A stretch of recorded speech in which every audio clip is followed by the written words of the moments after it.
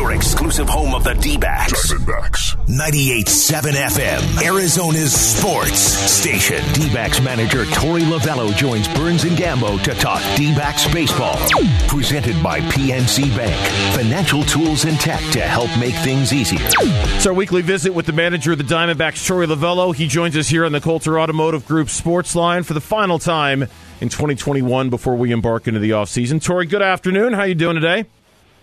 I'm doing good, guys. Yeah, I don't like the sound of that. Next year, let's make this last at least another month. How's that sound? Listen, you come on and talk baseball playoffs with us any day you want. You want to come on. Let's start with that. Cardinals, Dodgers, Wainwright, Scherzer. Oh, my goodness. I'm so excited for that game. Just give me your thoughts. You played against both teams, this year. Wainwright, Scherzer, who do you give the edge to?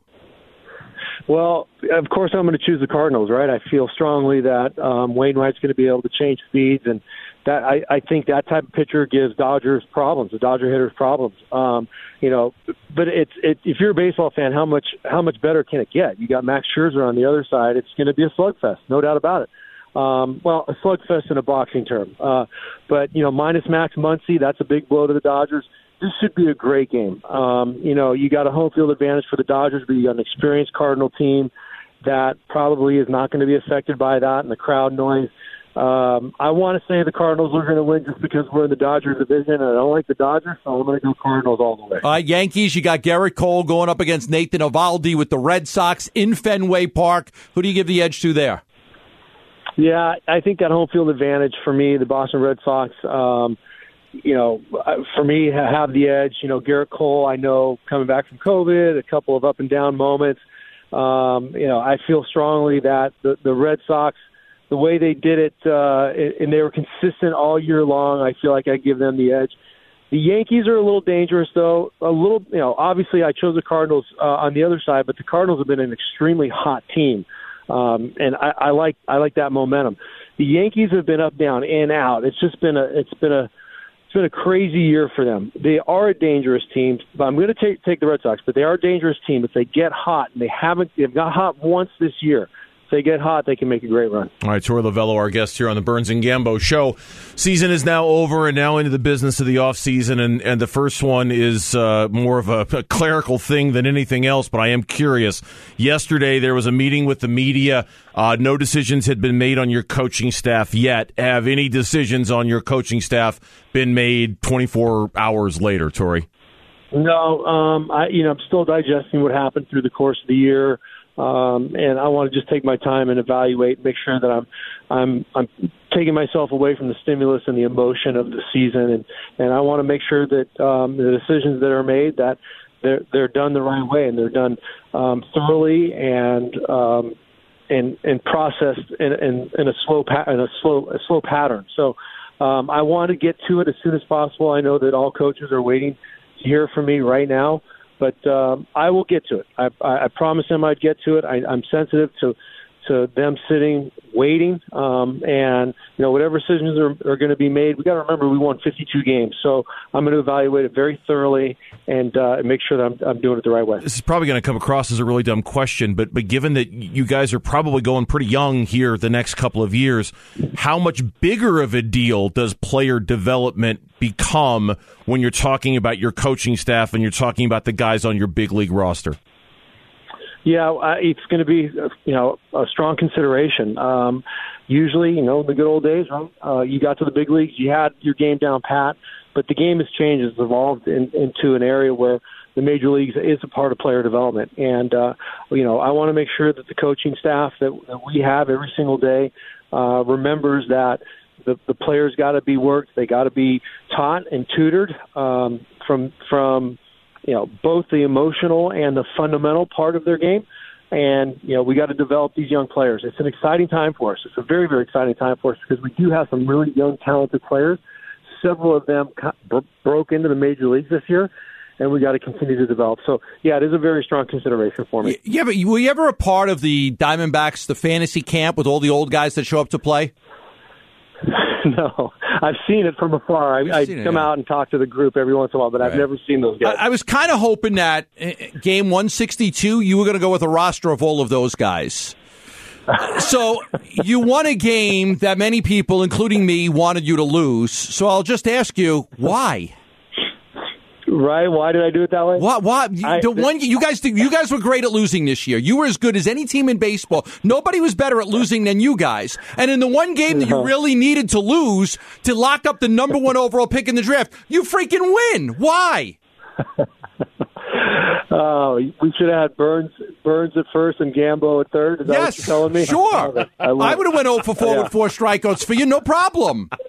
I mean, it's just... I've seen your swings over in Gonzo's cage. You might have done some damage. I will say this. I don't want to be the worst at anything I ever do in my life, and I know we had a dugout full of players that felt the same way, a dugout full of coaches. We had our front office.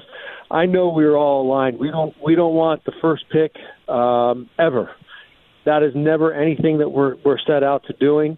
And on top of that, winning our 52nd game, we don't want to have this thing attached to us that we were tied for the worst record in franchise history. I think pride set in. We were down 4-0, and the guys kicked it in, and they realized how important that game was.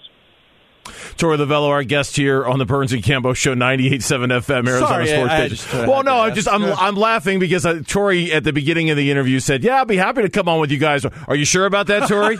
you sure you want to keep coming on with us? 100% sure about that? I'm always all in. Are you kidding me?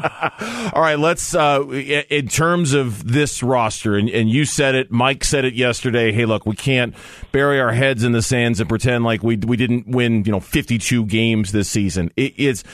Is rebuild a word that you're willing to use when talking about the state of this organization right now? Is that where we are right now when it comes to the Diamondbacks? Oh man, that's a tricky word in our organization. We feel like we're going to go out and give ourselves a chance to win a game every single night, and it might seem like a rebuild because we are in this youth movement, but we have a ton of really good young talented players, and some of which broke into the major leagues this year and had successful years. Pavin Smith, Josh Rojas, Dalton Varsho.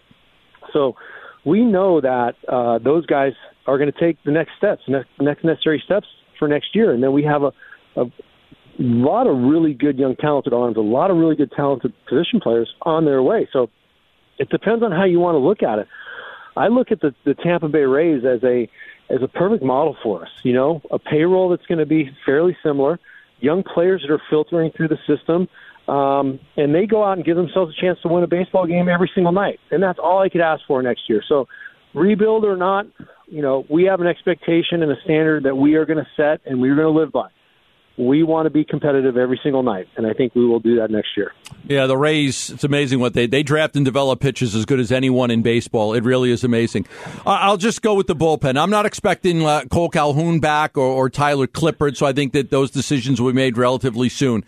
But let's just go with the bullpen. It's been a major sore thumb for this team. Now, Noe Ramirez, he's under control. He was okay. Wendelken was okay. Mantiply was fantastic. So you had a couple of guys that were okay. But I would imagine that for you, one of the biggest priorities has to be just putting together a bullpen that could get some outs.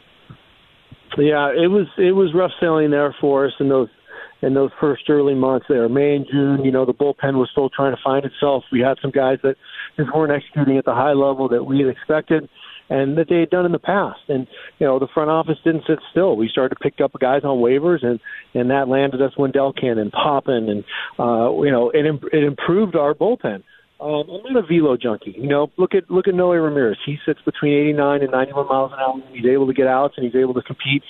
I want guys that can place the ball where they want. I want guys that have velocity, and I want guys that are going to expect to go out there and get big outs at the most critical moments that are going to help us win baseball games.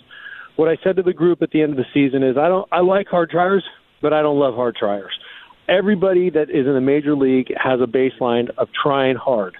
But trying hard the right way to go out and bury people, dominate, and get the job done, that's what I'm looking for. And that's what I want from our bullpen next year, and that's what I want from our entire team next year. Yeah.